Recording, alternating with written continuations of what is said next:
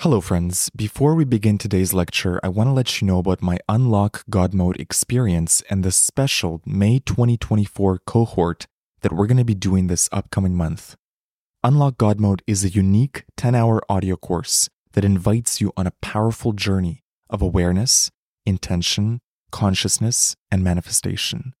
Inside the course, you'll be taught powerful tools and manifestation frameworks to help you unlock the next level of your reality, up-level your creation skills, deepen your relationship with yourself, and develop a limitless mind, and also tap into absolute faith and trust in the divine. We are about to begin the May 2024 Unlock God Mode cohort. So for anyone who joins Unlock God Mode this week, you will be added to the May 2024 group coaching calls. These are bonus weekly group calls with me and other members of the group, and I'll only be doing them this May.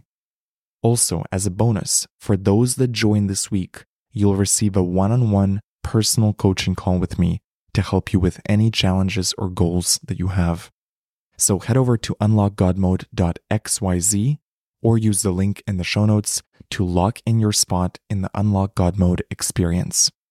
For those that join, this will be an extraordinary, life-changing, transformative experience for you, and I'm so excited to have you in the group. I hope to see you inside the course, and now, enjoy this episode.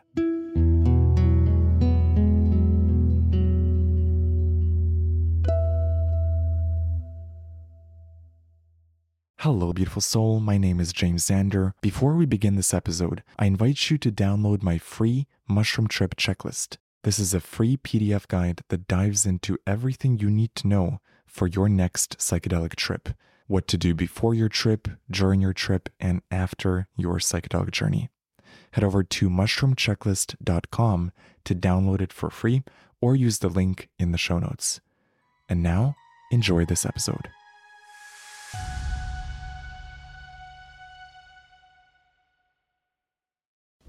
Being vulnerable is what all of us want. That's when love truly matters. You could show me your mask and I could love your mask, but you're never gonna feel my love. You're never gonna feel it. You're only gonna feel it when you show me your truth, and I still love it. If I truly loved myself, would I have a mask on? If I had truly given myself the love and attention I need, would I truly have put a mask on? A lot of us are afraid of abandonment, but you're the first to abandon yourself.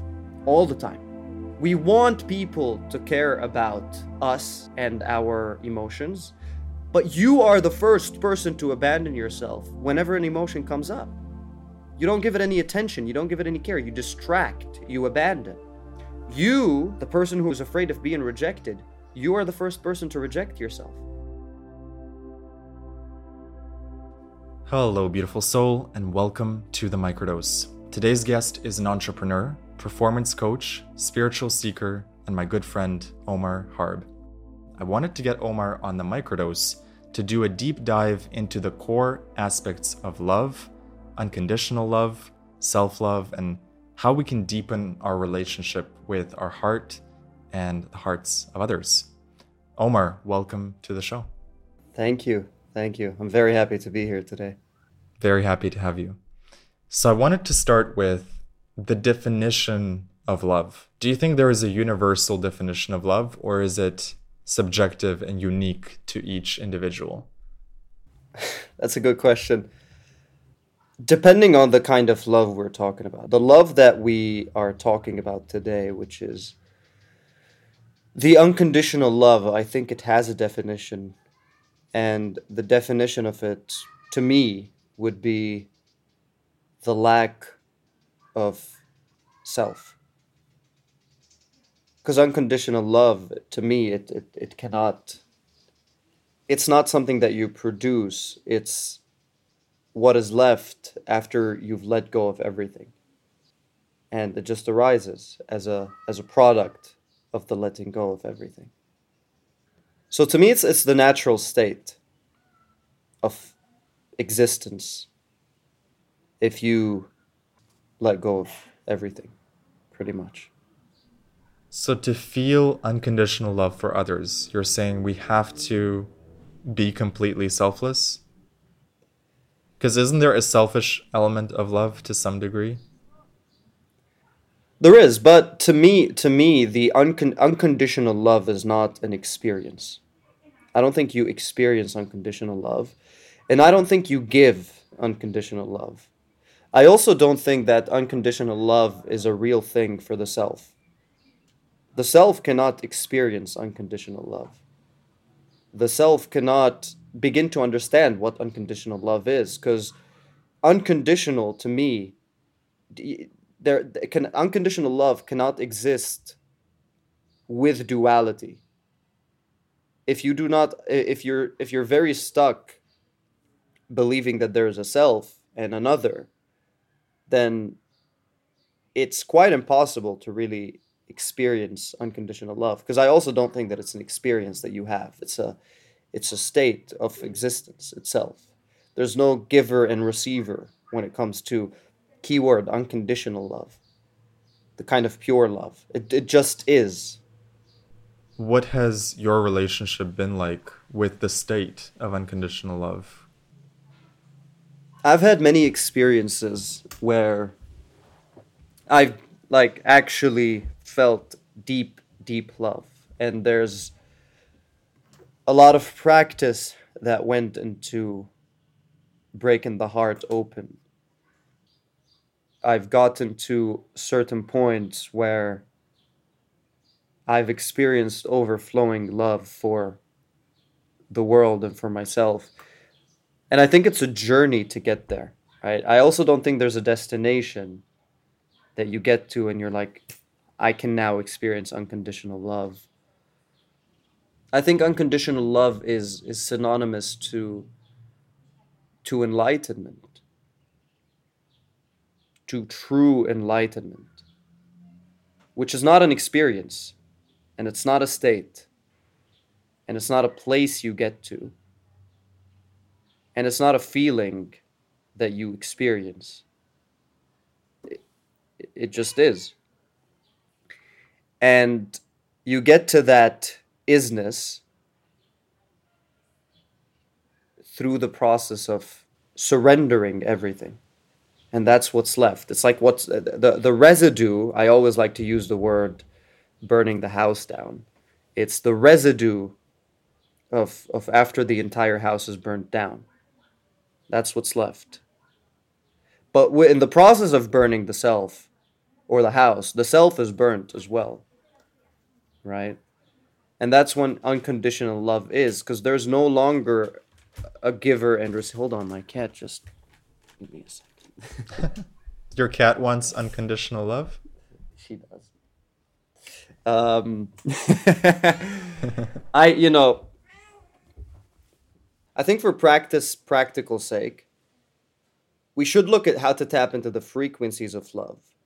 But I don't think we should make unconditional love a North Star, because there's a lot of nuances where, where people think I need to be selfless and just give, and then their needs don't get met in the process, right? So I don't think we should attempt to be people that love unconditionally, because you can't be someone, you can't be James and love someone unconditionally. It's not something that you do. Unconditional love is something that you are. And you either get it or you don't, right? You either are unconditionally or unconditional love or you're not. But we shouldn't place unconditional love as a North Star, because when I did that, I realized that I was sacrificing a lot, attempting to come across as somebody who loves unconditionally, but it never works. You can't. You either are or you aren't. And that's really the biggest lesson that I've learned. Which doesn't mean that you don't want to be, you don't want to be concerned with love. I think we should all practice being loving and compassionate and kind, and it's a practice that I take very, very seriously in my life. But I don't worry about the notion of unconditional love. When it happens, I will know that it happened. But right now, it hasn't happened yet. It's just is what it is. I was doing a mushroom trip recently, and one of the lessons that came up for me, and not the first time I've received this lesson, is that at the end of the day, we're all just seeking love. Like at the core of it, at the very core of it, we're not actually searching for money or success. We just want to be loved by someone or to receive love from something, you know? Do you find that's true? I do. I do. I think I would add a little bit to that, and I would say that we all know there's a nudge within us all that knows that our most natural state ever is love, right? And we're trying to connect with it, but we never know how to. And I'll bring you back to my first mushroom trip that I ever had. Um, I remember having a walkthrough. The mushrooms just giving me a walkthrough of how it works, like the rules of the game. And then I sit down, and they're like, "This is how it works. This is what we're gonna do." Blah blah blah blah blah. And there was instant mutual respect developed. It's like they respect me, I respect them. We're friends now, and I can trust them.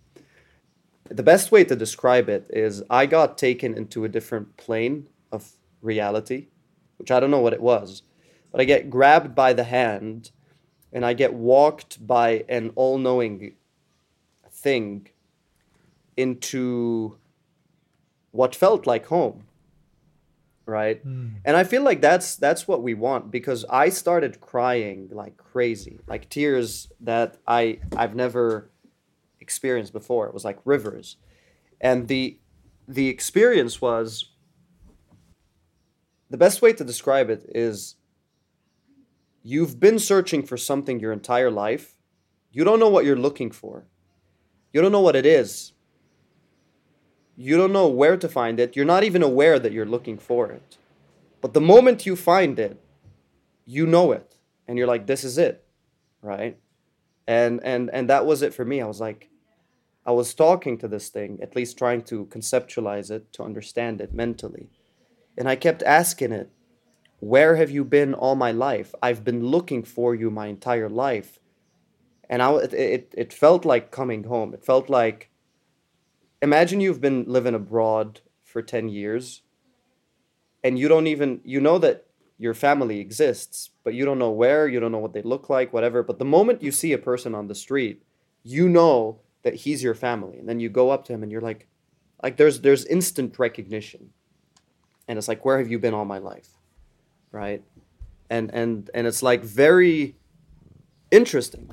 This instant recognition. And I think that's what we're all looking for. And it is, to a certain extent. Jesus Christ. Now, he's never done this before. He's attracted to the love. He is. He's like the clingiest cat ever, bro. It's insane. Yeah, and you just, you just go, you just know it. I don't know what I'm even saying anymore. Yeah. This feeling of home that you describe, I felt that on DMT a lot. Right. And there was this feeling of, like you said, coming back to something. That it wasn't that I was going somewhere else with DMT. I was just coming back to the source, and the here was the somewhere else. Here was the temporary hologram playground that we came to experience. And just tears start streaming down your face, because you're like, I found it. I found the key. But now the question is, how do you bring that state back to this 3D world? How do you, having done the psychedelics, how do you come back to the 3D and tap into that love? The way you connect back to home is by removing the obstacles. It's a process of unlearning than doing anything, right? Because it's your natural state. It's the most natural thing in the world, and it's hiding right under your nose. Now, unfortunately, I don't think I'm at a stage where I can talk about this from experience. I have had many, many experiences that other people would think are enlightenment experiences. But it's, as long as it's an experience, it's not your natural state yet, right? Because experiences exist within the arising and passing away, right? One thing I wanted to ask you is, have you always felt love for yourself? Was there a time where you didn't love yourself? And how did you transform from that state to a state of feeling love for oneself? I've never, it's been until very recently that I started experiencing love for what it is. Because I never really had love towards myself for the longest time. The way I started experiencing love is by incorporating a practice called TWIM meditation, which is Tranquil Wisdom Insight meditation. And the first thing you do with it is all working on the heart, all about unlocking the heart. That's when I started really tapping into love. And when you do finally start feeling love, you can never go back. Like you just can't go back because it's such a deep emotion that you experience, you know. And I remember when it finally clicked for me, I was on a call with my mentor, Pierre. We talked about him on the last podcast as well. And he introduced me to the meditation.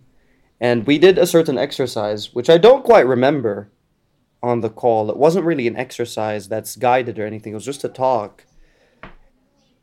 And I ended up experiencing, and that was after my first mushroom trip, I ended up experiencing a wave of love, and it unlocked something. And I ended up going one entire week where I literally had no emotion that I experienced other than love. It was one of the most crazy experiences I've had. One entire week, from in every waking and sleeping moment, the only thing that was surging through my body was absolute love and loving kindness. That was the only thing I was experiencing. And my thoughts were all aligned with that particular emotion for one entire week. There was beauty everywhere, and there was love everywhere. And it was an insane experience. Like, it's like being on a trip for an entire week, fully sober, but the experience within your body is just insane. After that, I could never go back. You know, it's not like it's my natural state right now every day, but it's very, very, very, very easy for me to tap into that state on command-ish. And there's also, the thing is, there's a lot of right view. And to me, the biggest thing in my spiritual journey has been right view. And I don't see that talked about a lot. There's something called right view. And with right view, you develop compassion. But that's also when the real identity change happens.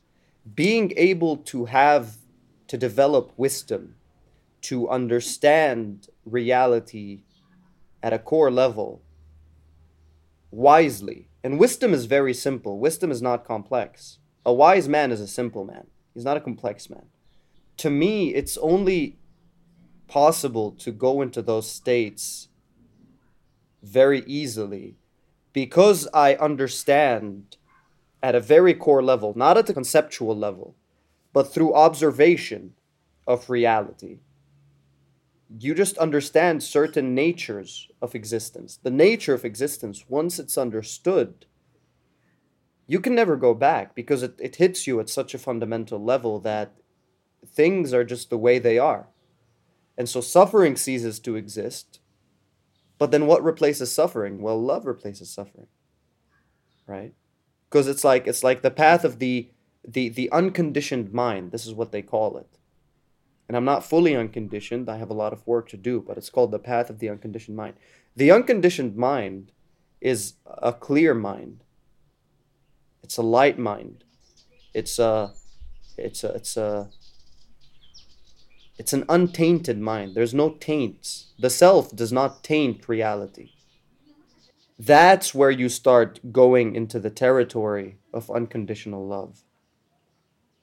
When you actually understand reality, there's the the emotion comes with understanding. You cannot have a state or the experience without a fundamental understanding. That's why, when people talk about enlightenment, it becomes the norm, right? Because it's no longer just an emotion. It's accompanied with deep wisdom. And you can't take away deep wisdom. It's there. It's like you look at this and it's like blue, right? You just know it's blue. Like it is blue.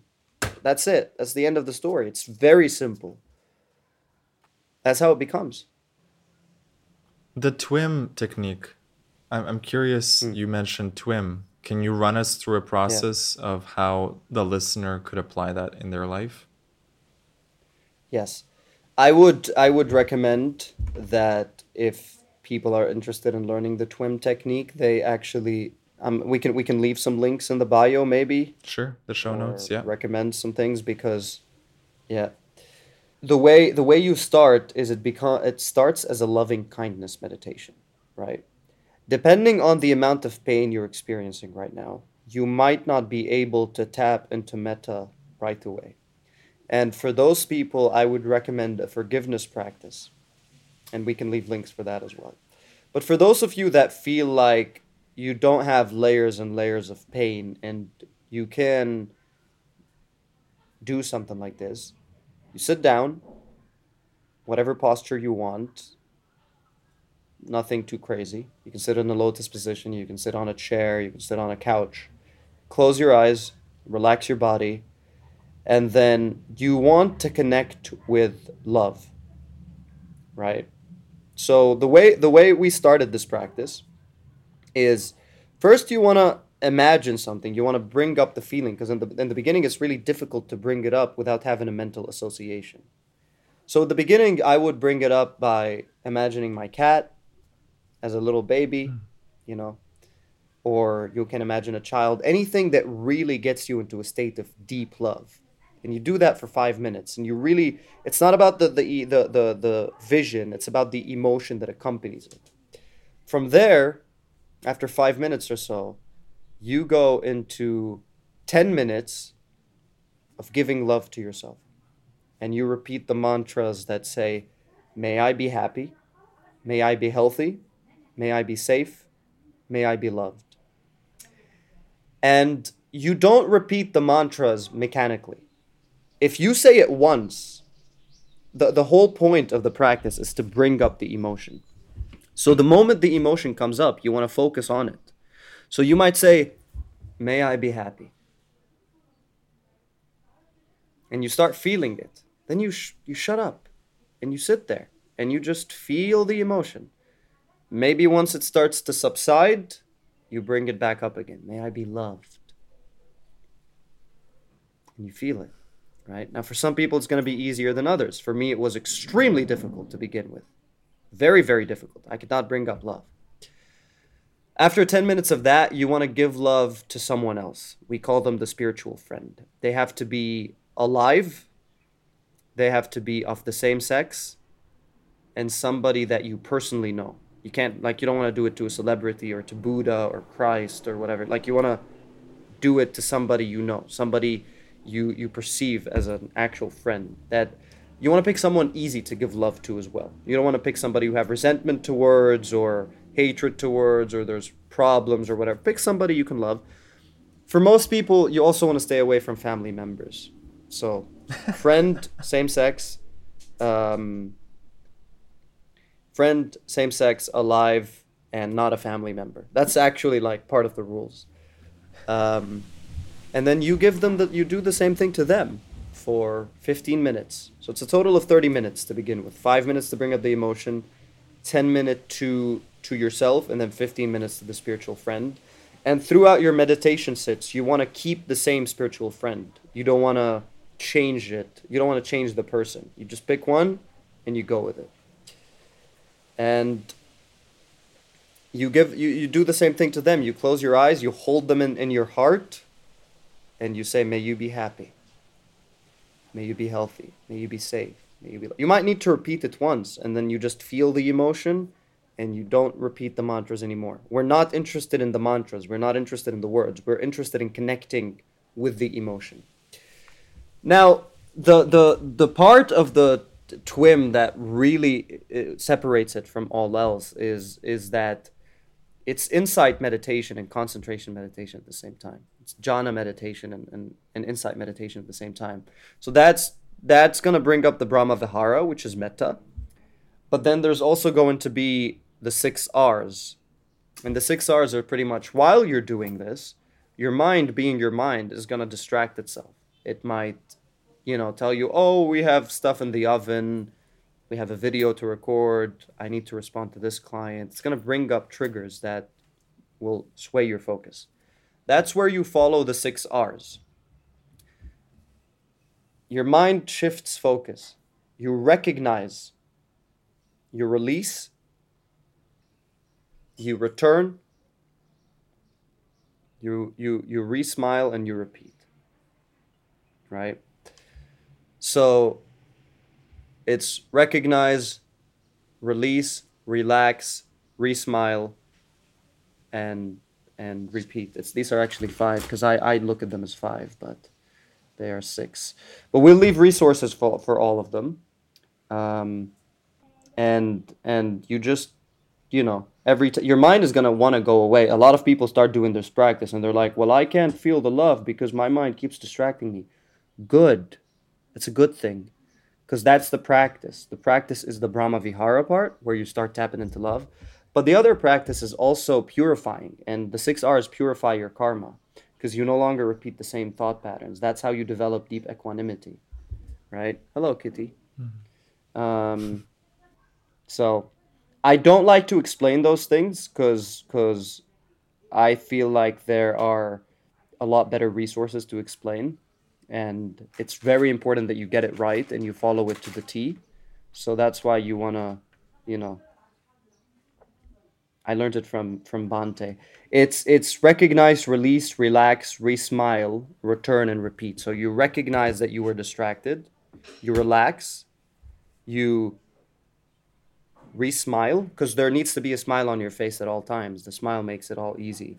Then you return to your object of meditation, which in this case is metta, and then you repeat. So every time you get distracted, you recognize, you relax, you re-smile, you return, you repeat. Mm-hmm. Keep doing it again and again. You said in the beginning it was quite difficult for you to reach that state. What was the turning point for you?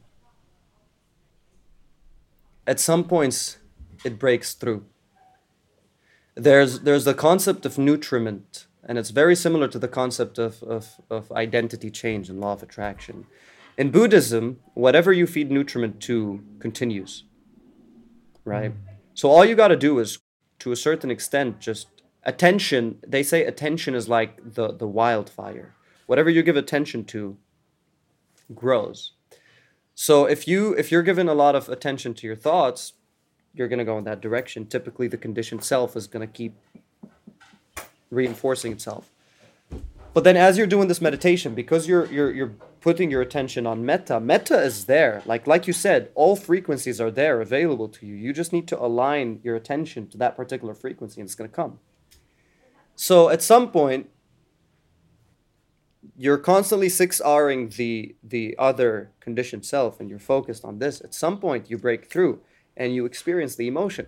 Now, here's the cool thing. When you actually experience metta, it changes you at a fundamental level, especially if you carry it with you on a daily basis.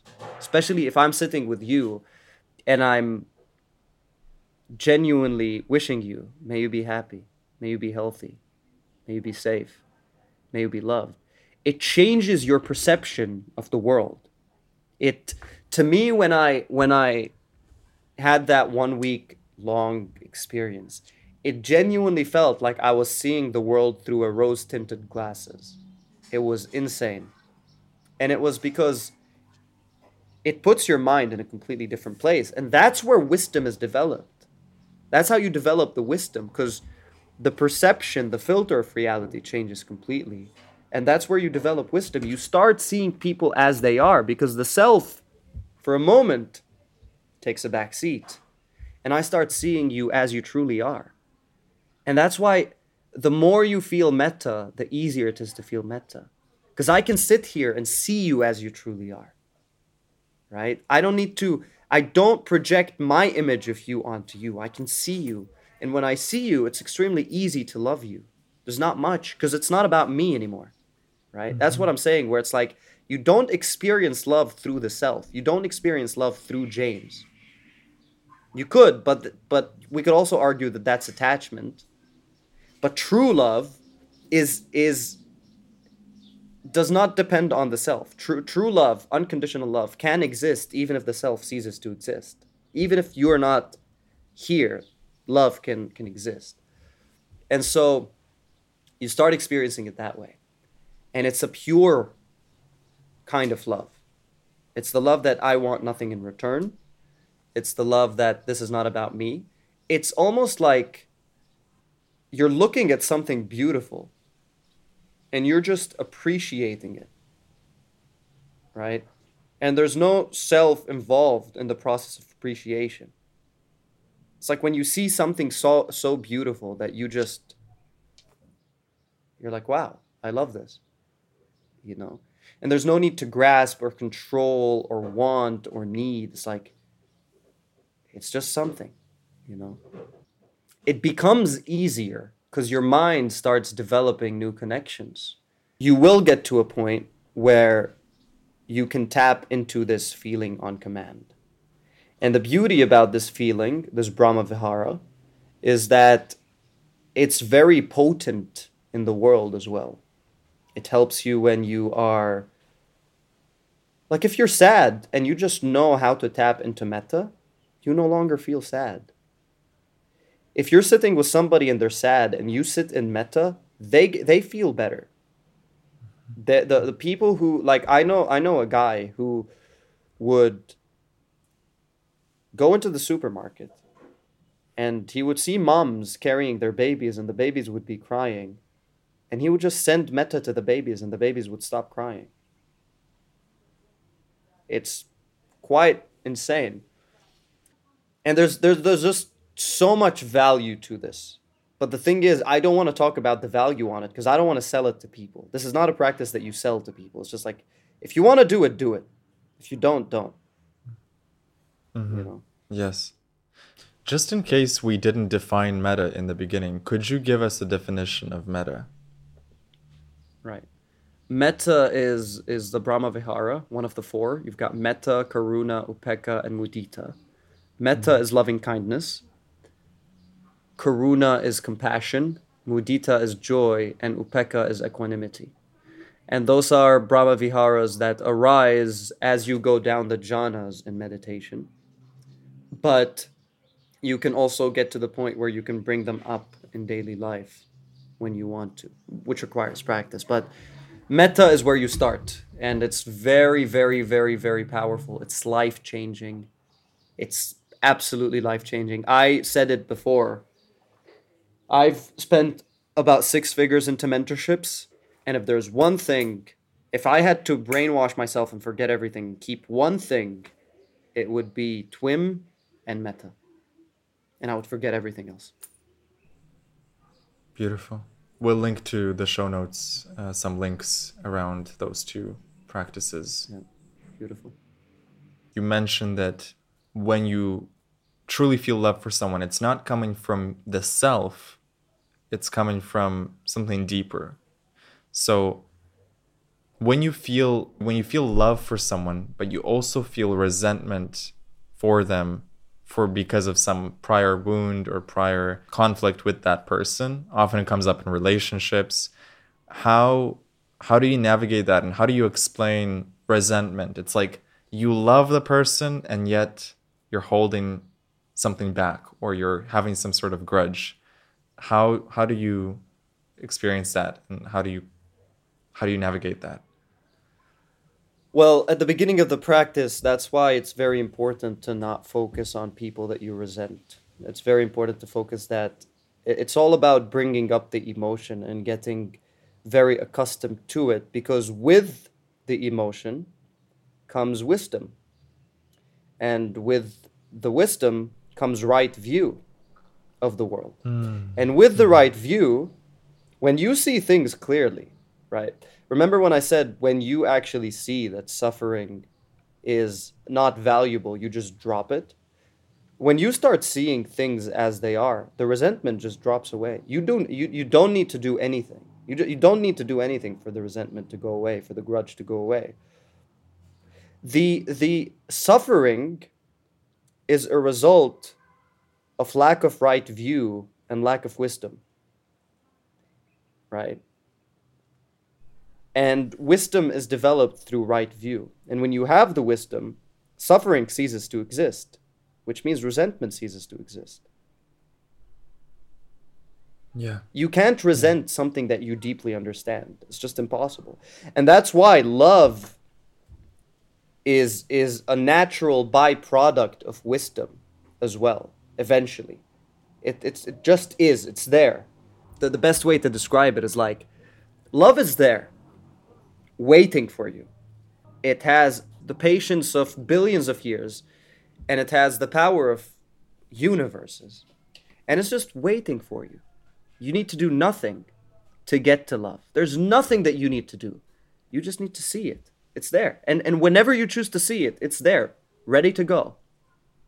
You know, nothing needs to be done. Nothing needs to be created. All you need to do is see things as they are. It's all a matter of wisdom. It's all a matter of, do you see things clearly? And the way you see things clearly, because even wisdom is your birthright. And wisdom is there waiting for you as well. You don't need to get wise. You need to let go of the things tainting your vision and tainting your view. You need to let go of the illusion to see the truth. And then when you see the truth, you see the wisdom. And when you see the wisdom, you feel the love. They all come together. It's like a big package. Wisdom and love and right view and compassion, they all come together. And they're all a result of each other.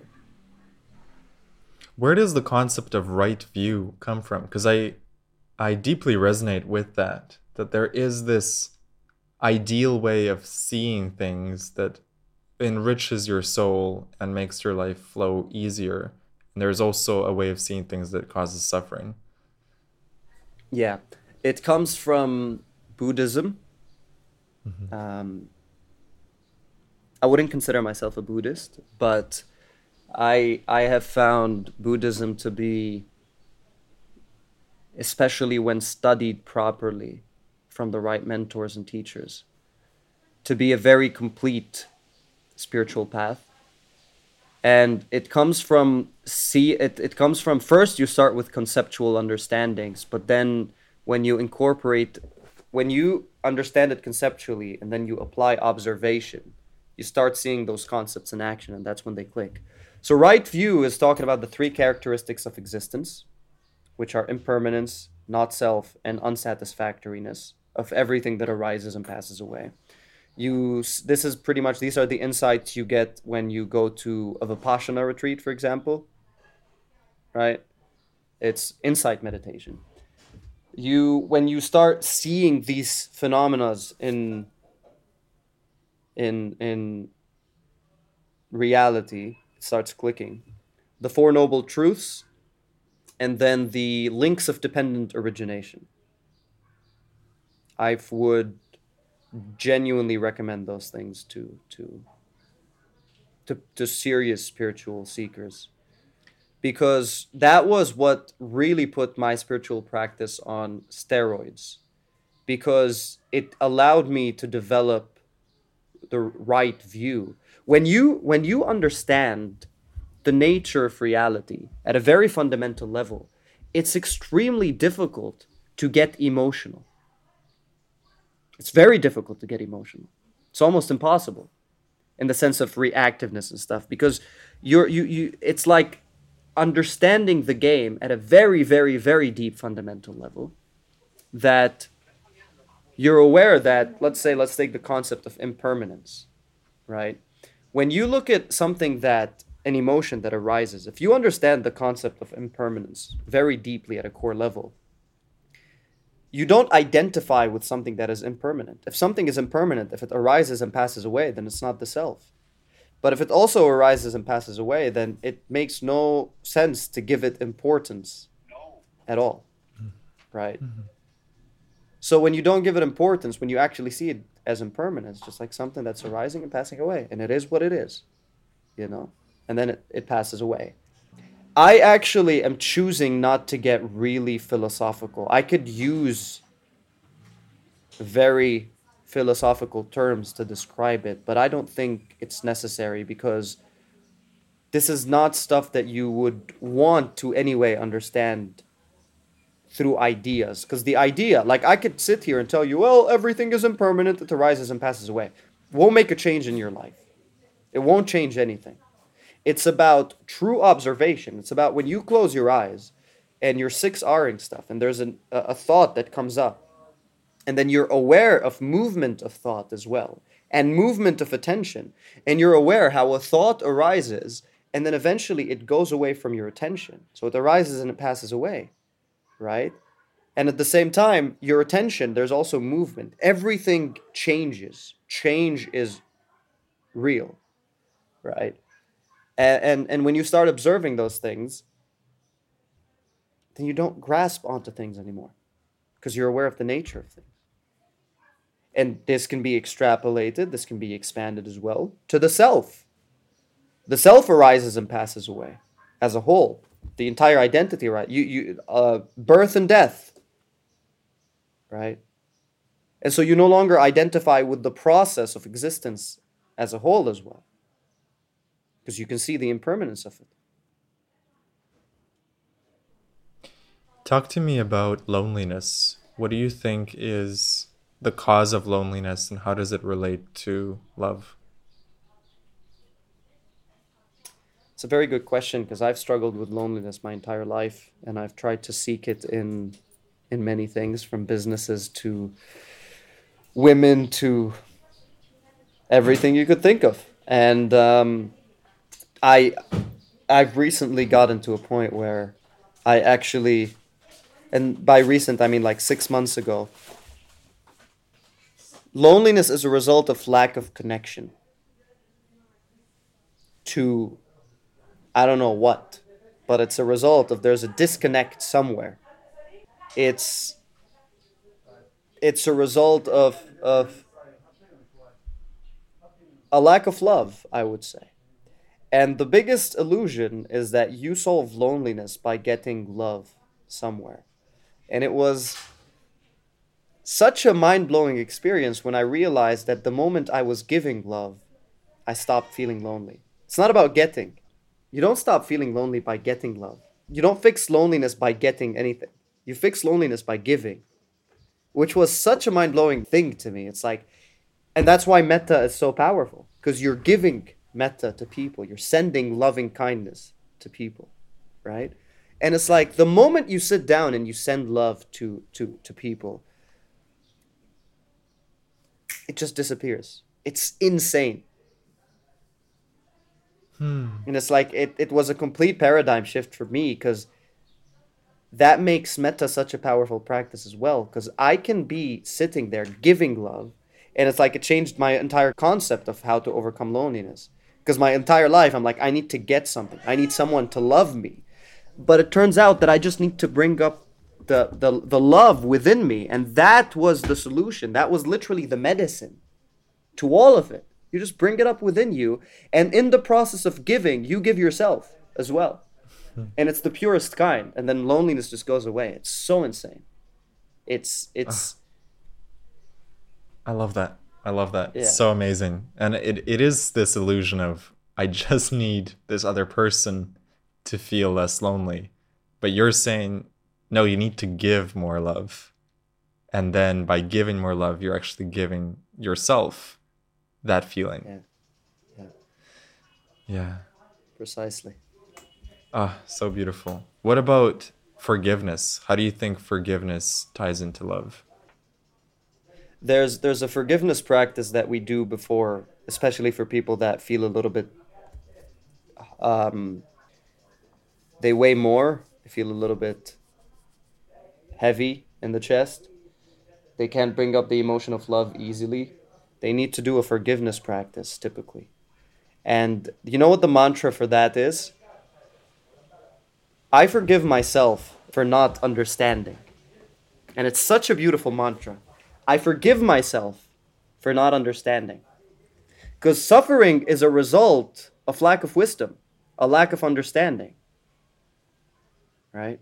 So you just sit there, you close your eyes, and I forgive myself for not understanding. And it applies to everything. To everything. You can take anything that you're resentful towards, and if you forgive yourself for not understanding, it works. It's slowly the heart starts to break open, and sometimes you need to do it for months.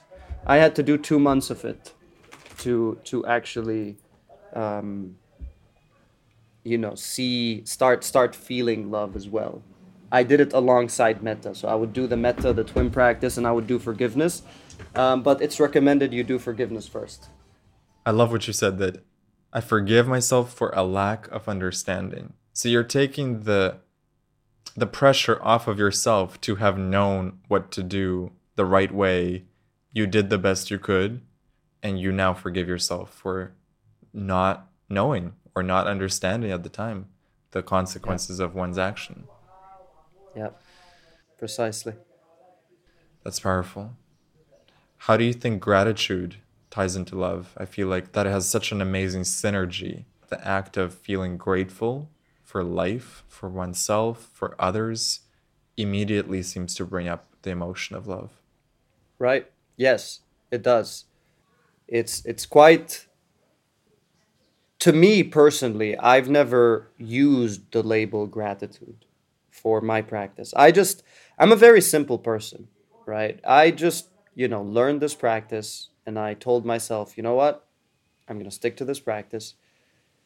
And I would just sit every day to started with 30 minutes, got up to 4 hours. Some days I do 4 hours of meditation and it changes and all of that. But like I said, with the practice, you just naturally, because you're feeling love, you feel gratitude for those that you love. Um, because you're feeling good, you feel grateful. Because you're feeling grateful, you feel like it's all bundled up for me.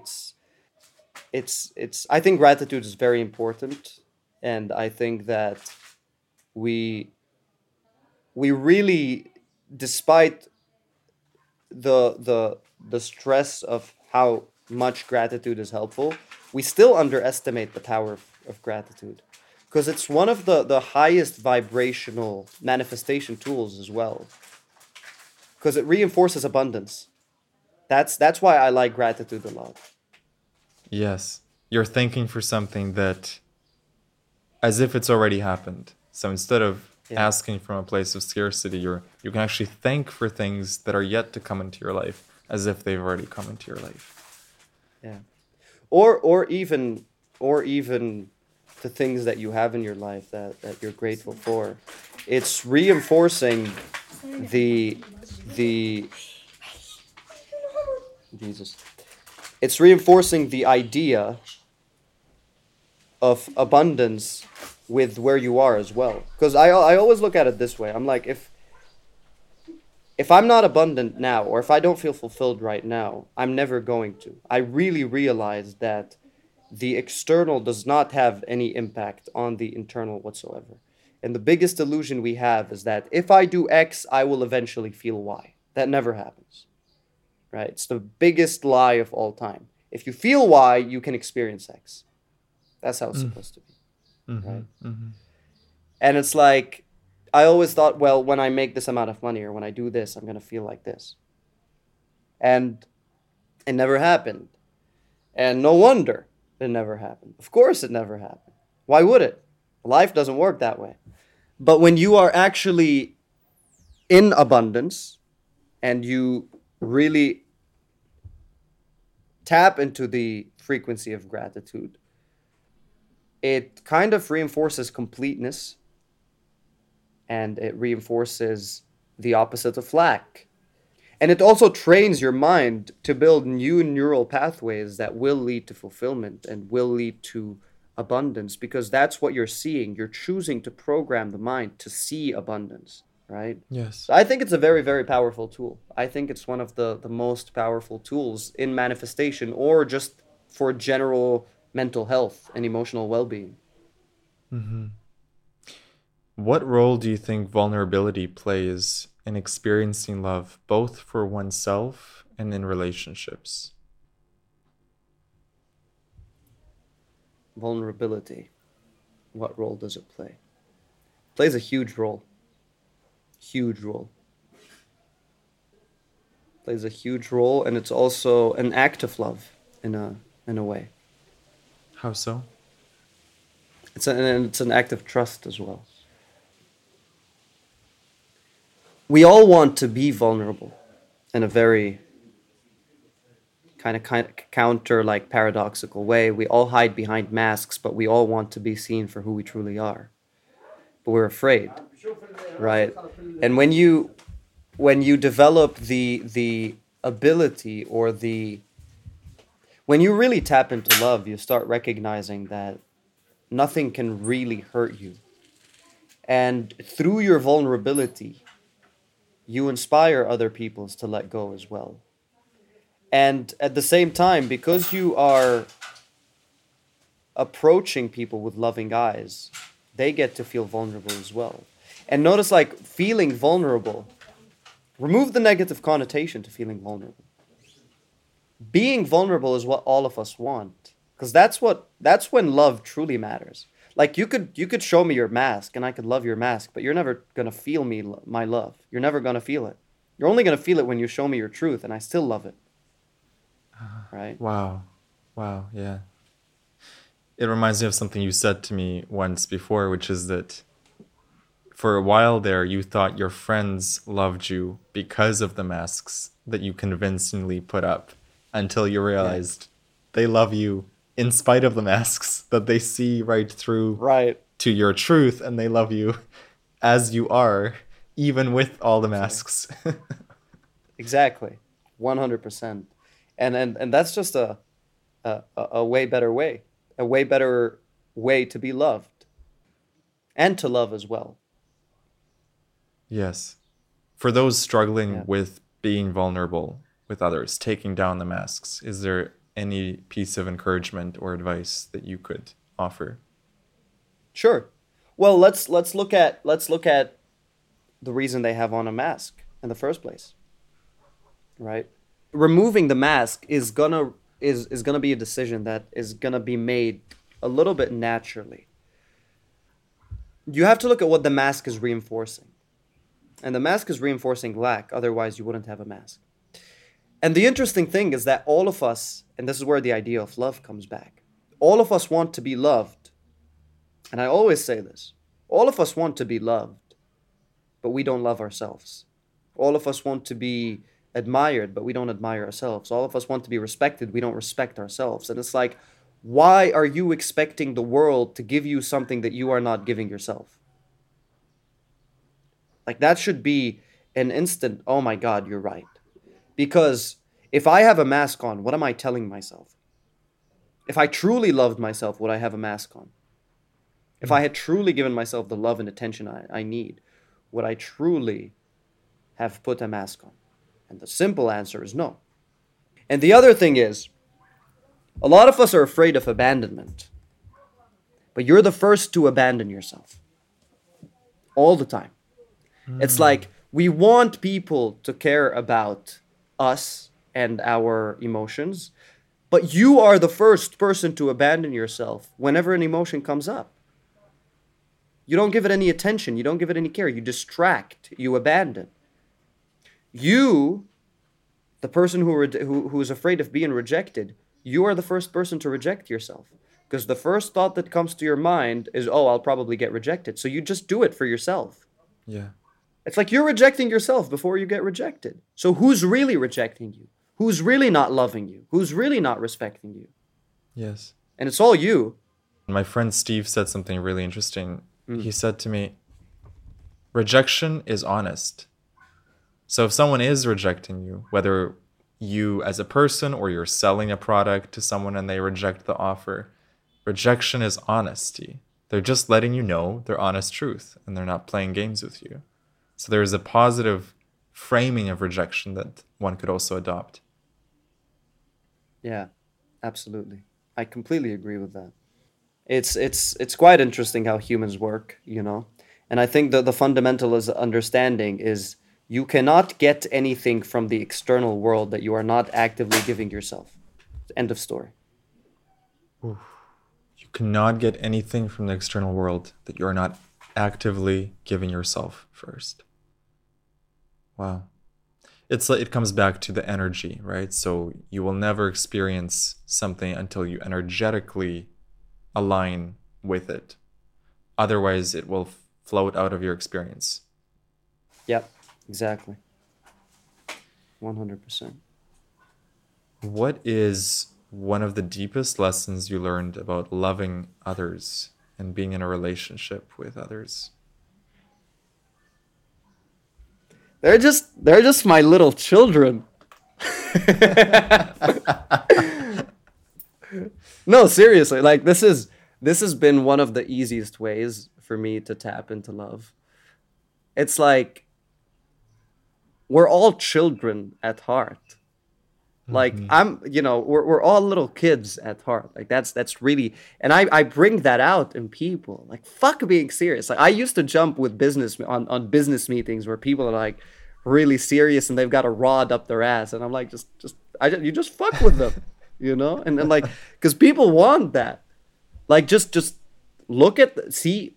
To me, it's like see the child within every person. Look into their eyes and you're going to see the child, and love flows easily, right? If you look for purity, you will see purity. And how difficult is it to love something that's pure, really? It's only difficult to love something because you project so much dirt onto them.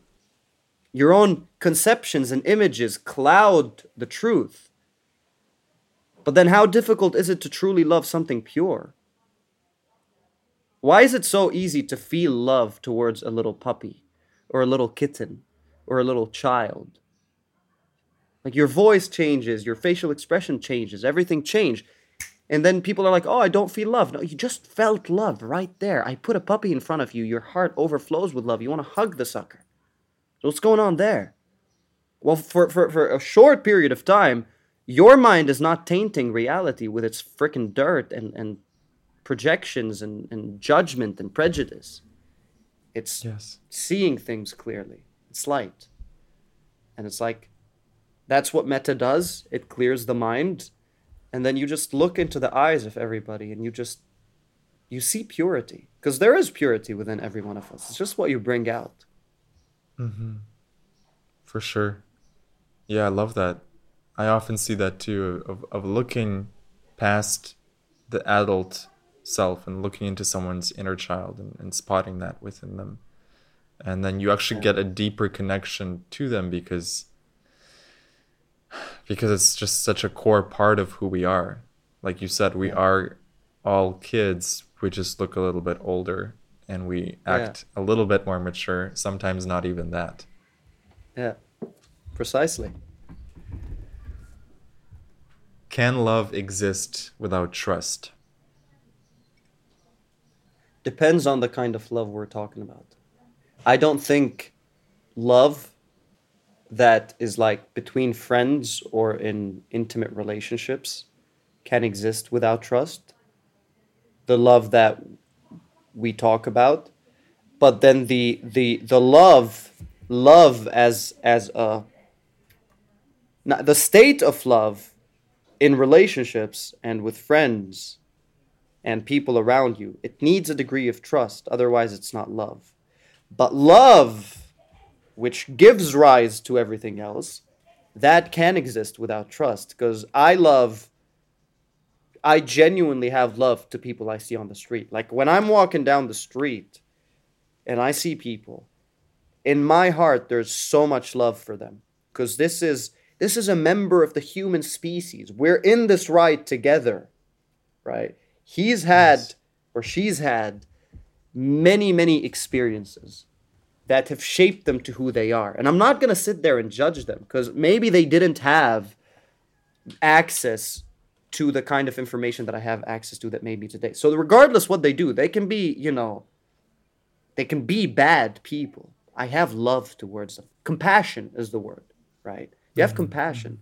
And compassion comes through wisdom as well, because you understand the meaninglessness of it all. And I get to sit here and I get to have had people in my life and experiences in my life that have made me the man I am today. And I get to see, maybe not completely, but at least to a certain degree, the meaninglessness of the game, which gives great freedom for me to express myself and not be identified with the game, which eases my suffering and fills my cup. But other people don't have that. And even if they do, I still have compassion and love towards these people. And maybe I don't trust them. Maybe I wouldn't trust putting $100 in front of them because I know the human conditioning would steal the $100. But what's beneath that, I love that. Right? That's beautiful. Yeah. So I think it could exist without trust. It just depends what kind of love we're talking about. What is the difference between love and attachment?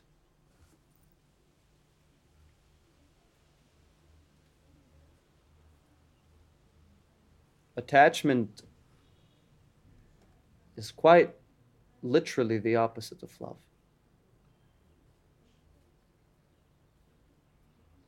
Attachment is very, very selfish. It's the ego seeking identification and survival through the other. Love, the purest kind of love, has no experiencer and no experience. So, I'd say they're completely different. Very, very different. When you're attached to someone, you don't love them. You love how they make you feel. And I'm using cliche quotes here. But they're cliche quotes for a reason, and it's because they deliver the point across very well. If you love something, you let it go. And I don't mean like literally go away, let it go. By let it go, it's like you don't have attachment to it. Like when people say, I love you, do you actually love me? Or do you love the idea of me and how I make you feel? Right? And the biggest example of attachment we can look at, this is how you can discern love and attachment. You know why people grieve when other people die? And this is a little bit controversial. That's attachment. And attachment, by the way, is not necessarily a bad thing. Like, don't think, oh, of course I'm going to be attached. You can be attached. We're not Buddhas here, not attached. Like, part of the game is being attached. That's cool. But people grieve very much because, especially when someone close to them dies, it's not because of how much they loved them. It's because of how much they were attached from them. And now they're never going to get to feel how that person made them feel ever again. So they lost something. They're grieving the part within that they lost. They're not grieving the death of the person. Right? At some point, yes, I do love that person, but I'm grieving the fact that I'm never going to get to experience this thing again. So I'm relating it to the self. That's why when people get enlightened, they don't have such a negative connotation to death. It's because what's dying anyway? Right? Love is pure. Love is not about how you make me feel. Love is not about what you do for me. Love is not about there's no benefit from love. Love is not about the benefits that you get. It's it's who you are. You know, that's really the deepest thing about love. And that's why when the thing about unconditional love is you can never have unconditional love for one person. That's a really cool thing. You can't have unconditional love to one person. You either have unconditional love, period, or you don't. You can't love one person. If you say, I love you unconditionally, but then you don't love another person unconditionally, you don't love unconditionally, because that's a condition. Yes. And that's what I mean by love being a characteristic. Unconditional love is a characteristic of existence that exists beneath the self, beneath the illusion of the self. Because once you experience unconditional love, there's no longer self and other, because it's unconditional. It's just there's either unconditional love or there's no unconditional love. There's no between. You know? Yes. What is heartbreak?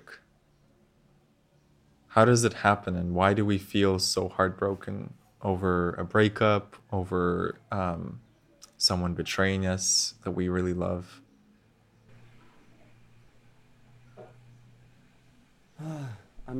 Nothing necessarily comes to mind. I just know that it relates to attachment, and it's I really love heartbreaks, by the way, because they're periods of, no, I genuinely do, because a heartbreak in the grand scheme of the game is your best opportunity to see clearly. You know, people suffer because they get the opportunity to observe suffering and the characteristics of suffering. And when you understand suffering, you never suffer again. And heartbreak is great because suffering is a catalyst of action. And I think the intricacies, or why does a heartbreak hurt? Well, it's because there's a lot of attachment and investment, and it's the same thing as someone dying. It feels the same. It's the same grief. You lose part of you. You're not grieving the loss of the person. You're grieving the loss of something within you, right? And that's why you experience a lot of grief, because it feels like death. But the beauty about it is that experiences like these is where the most transformation happens, because you're in so much pain that it forces you almost to explore a different way, to see things differently, and to develop wisdom as well. You know, I would say that any person going through a heartbreak right now, or through grief right now, this is a beautiful gift, a beautiful opportunity for you to really go into it and come out you genuinely come out the other side a changed human being. Nothing changes a man or a woman as much as deep grief. I think grief is one of those things that really changes us at our core. There's something beautiful. There's this Rumi poem, I don't remember it, but there's a gift in grief. You know? Grief can be the garden of compassion. If you keep your heart open through everything, your pain can become your greatest ally in your life's search for love and wisdom. Yeah, precisely. And there's another one here. I saw grief drinking a cup of sorrow and called out, "It tastes sweet, does it not?" "You've caught me," grief answered, "and you've ruined my business. How can I sell sorrow when you know it's a blessing?" Yeah. It's hard to understand when you're really going through a tough time. It's hard to sometimes see sorrow as a blessing, don't you think? I do, yes, but you don't need to. When you're in it, you don't need to. You're only going to see it after you're out. You'd be a madman to be in your grief and be like, hell yeah. Like, no one's going to do it. But when you're out of it, you see the wisdom in it. And the beauty about grief is that it's so powerful that the only thing you can do, even for people like me who are very, very stubborn, and it was extremely difficult for me to surrender, I just didn't want to surrender. The only thing that's going to get you to truly experience what real surrender is grief. Because at that point, you don't have any more power to do anything. I've had the most spiritual experiences where my heart opened with love and I cried my tears out because of the overflowing amount of loves I felt while I was grieving. Because it was the only time where I was so tired that my ego couldn't even be active. I was like fuck it, I'm gonna surrender. Like, I don't give a shit anymore, right? And you just surrender to it. And when you surrender, there's a quality of softness that comes up, and your heart breaks open because you just took away the armor. Wow. If someone is going through grief right now, should they be trying to get out of it, or should they stay in it and feel it deeply? How does one navigate through grief? I think the answer is a little bit more nuanced than this, because you don't want to sit in grief, because that's not going to be helpful at all. Like, sitting there, like, you don't want to sit in your sorrow and cry yourself to sleep because of how difficult things are. You also don't want to resist it and try to act like it's not there. There's a certain sense of allowing. The thing is, grief, like everything, it arises and passes away, but our resistance of it is what holds it, and our identification with it as well is what holds it. So to me, going back to metta was like the remedy to grief. It was like a medicine. It's like when you have a burn and you just put on it like menthol, whatever, and you just feel the healing happen. That was when I truly took metta seriously, and when I experienced the most spiritual gains was through grief. And I would sit down and I would practice metta, and feeling metta through the grief. You know how beautiful it is to be in grief and still choose to give love? It breaks your heart open like no other. It's crazy. Like, you're feeling grief and you're still choosing to sit there and send love to yourself and to others, to all beings. And it just breaks your heart in a way that is really beautiful, that you cry a lot, and then the best way to describe it is like being purified by fire. Like, it's a process of purification. And that's where you ask any person who's had really powerful spiritual experiences, they had to go through those dark nights, because that's where the purification happens. That's where karma is burned off. Yeah. It's it's not only is it a beautiful act, it also feels like the love is burning the grief, and it's cracking your heart open, and you're crying, and you feel light. It's like you feel good in your grief. You feel free in your grief. In the last 12 months, what was the deepest lesson you learned about love?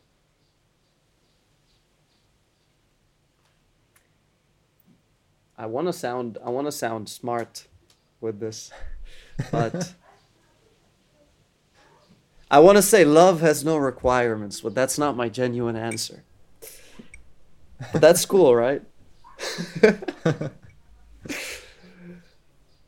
It does have no requirements, but that's not the biggest lesson.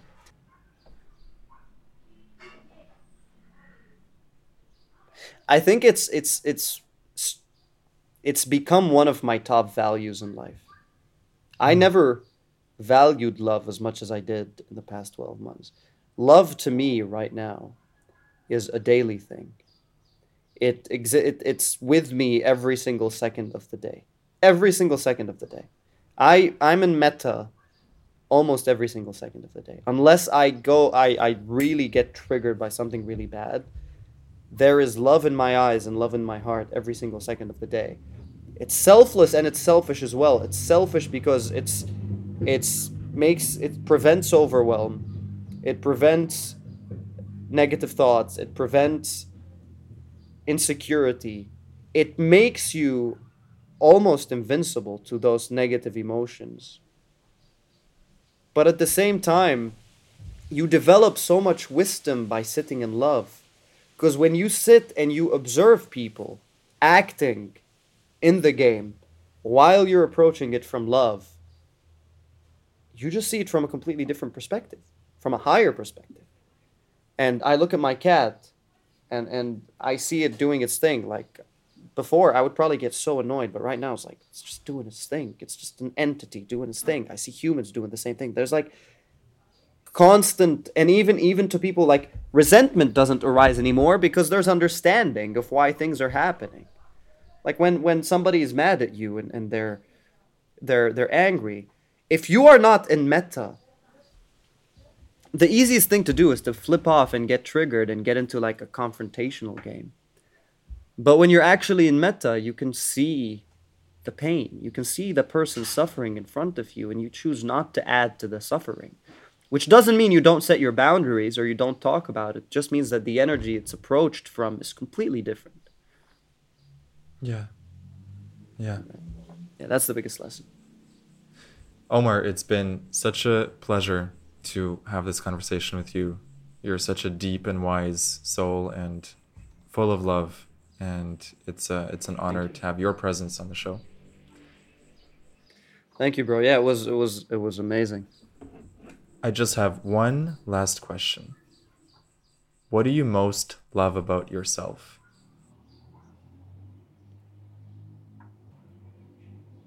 My answer is one word. I'd say my courage. That's the thing to me that really drives me, and I'm connecting it to my bigger message every day. It's courage, bro. Like everything that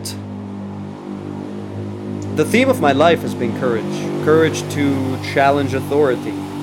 Courage to believe in myself. Courage to do stuff against the odds. Courage to love. You need courage to love, dude. Courage to be vulnerable. You know, you need to be courageous. Courage to take risk. Courage to fail. Courage to experience. Courage to live. I think life without courage is not a life well lived. A truly well-lived life requires courage in everything that you do. You need to be courageous in every single step of the way. And I don't know where I'd be if it weren't for my courage. So that's the thing I love the most about myself. I love that. Omar, where can people find you if they want to send love to you? Oh, that's good. Send me love, please. It's on at the Omar Harb, which is the Omar Harb on Instagram. That's where they can find me. Cool. And you've also got a YouTube channel that you're starting up and posting some beautiful things there. Yeah, well, thanks to you, I did. We launched the first video on, I believe, on Tuesday after our conversation together. And yeah, it's also my name, OmarHarb, and we're probably going to be posting a lot more on there. Beautiful. Thank you so much, dude. It's been such a pleasure. Thank you, bro. You're an amazing interviewer. You've been listening to The Microdose with my very special guest, Omar Harb. Thank you so much for tuning in. I really appreciate it. If you enjoyed this episode, do me a favor and share this conversation with one friend who you think might benefit from this podcast. And if you want to reach out and connect with me personally, I'd love to hear from you. Visit jameszander.com. You can find my newsletter there and my email. I'd love to hear your story of love and relationships and self-love and what you've learned about love in your life. You can also find me on YouTube, where I post videos on love, mindset, life, psychedelics, the nature of reality, and so much more. I'd love to see you there. Check it out. There's a link in the show notes. Thank you so much for listening, and I'll see you in the next episode. Much love.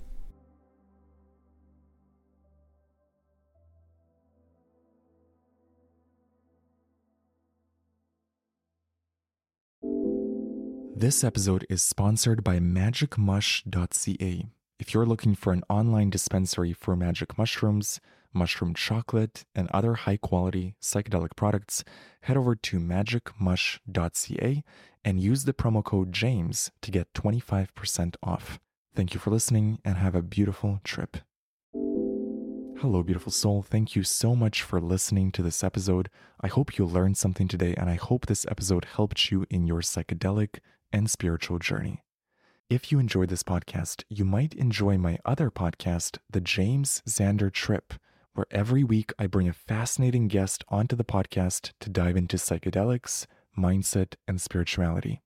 Search for The James Xander Trip on YouTube, Spotify, or Apple Podcasts, or visit jamesxandertrip.com.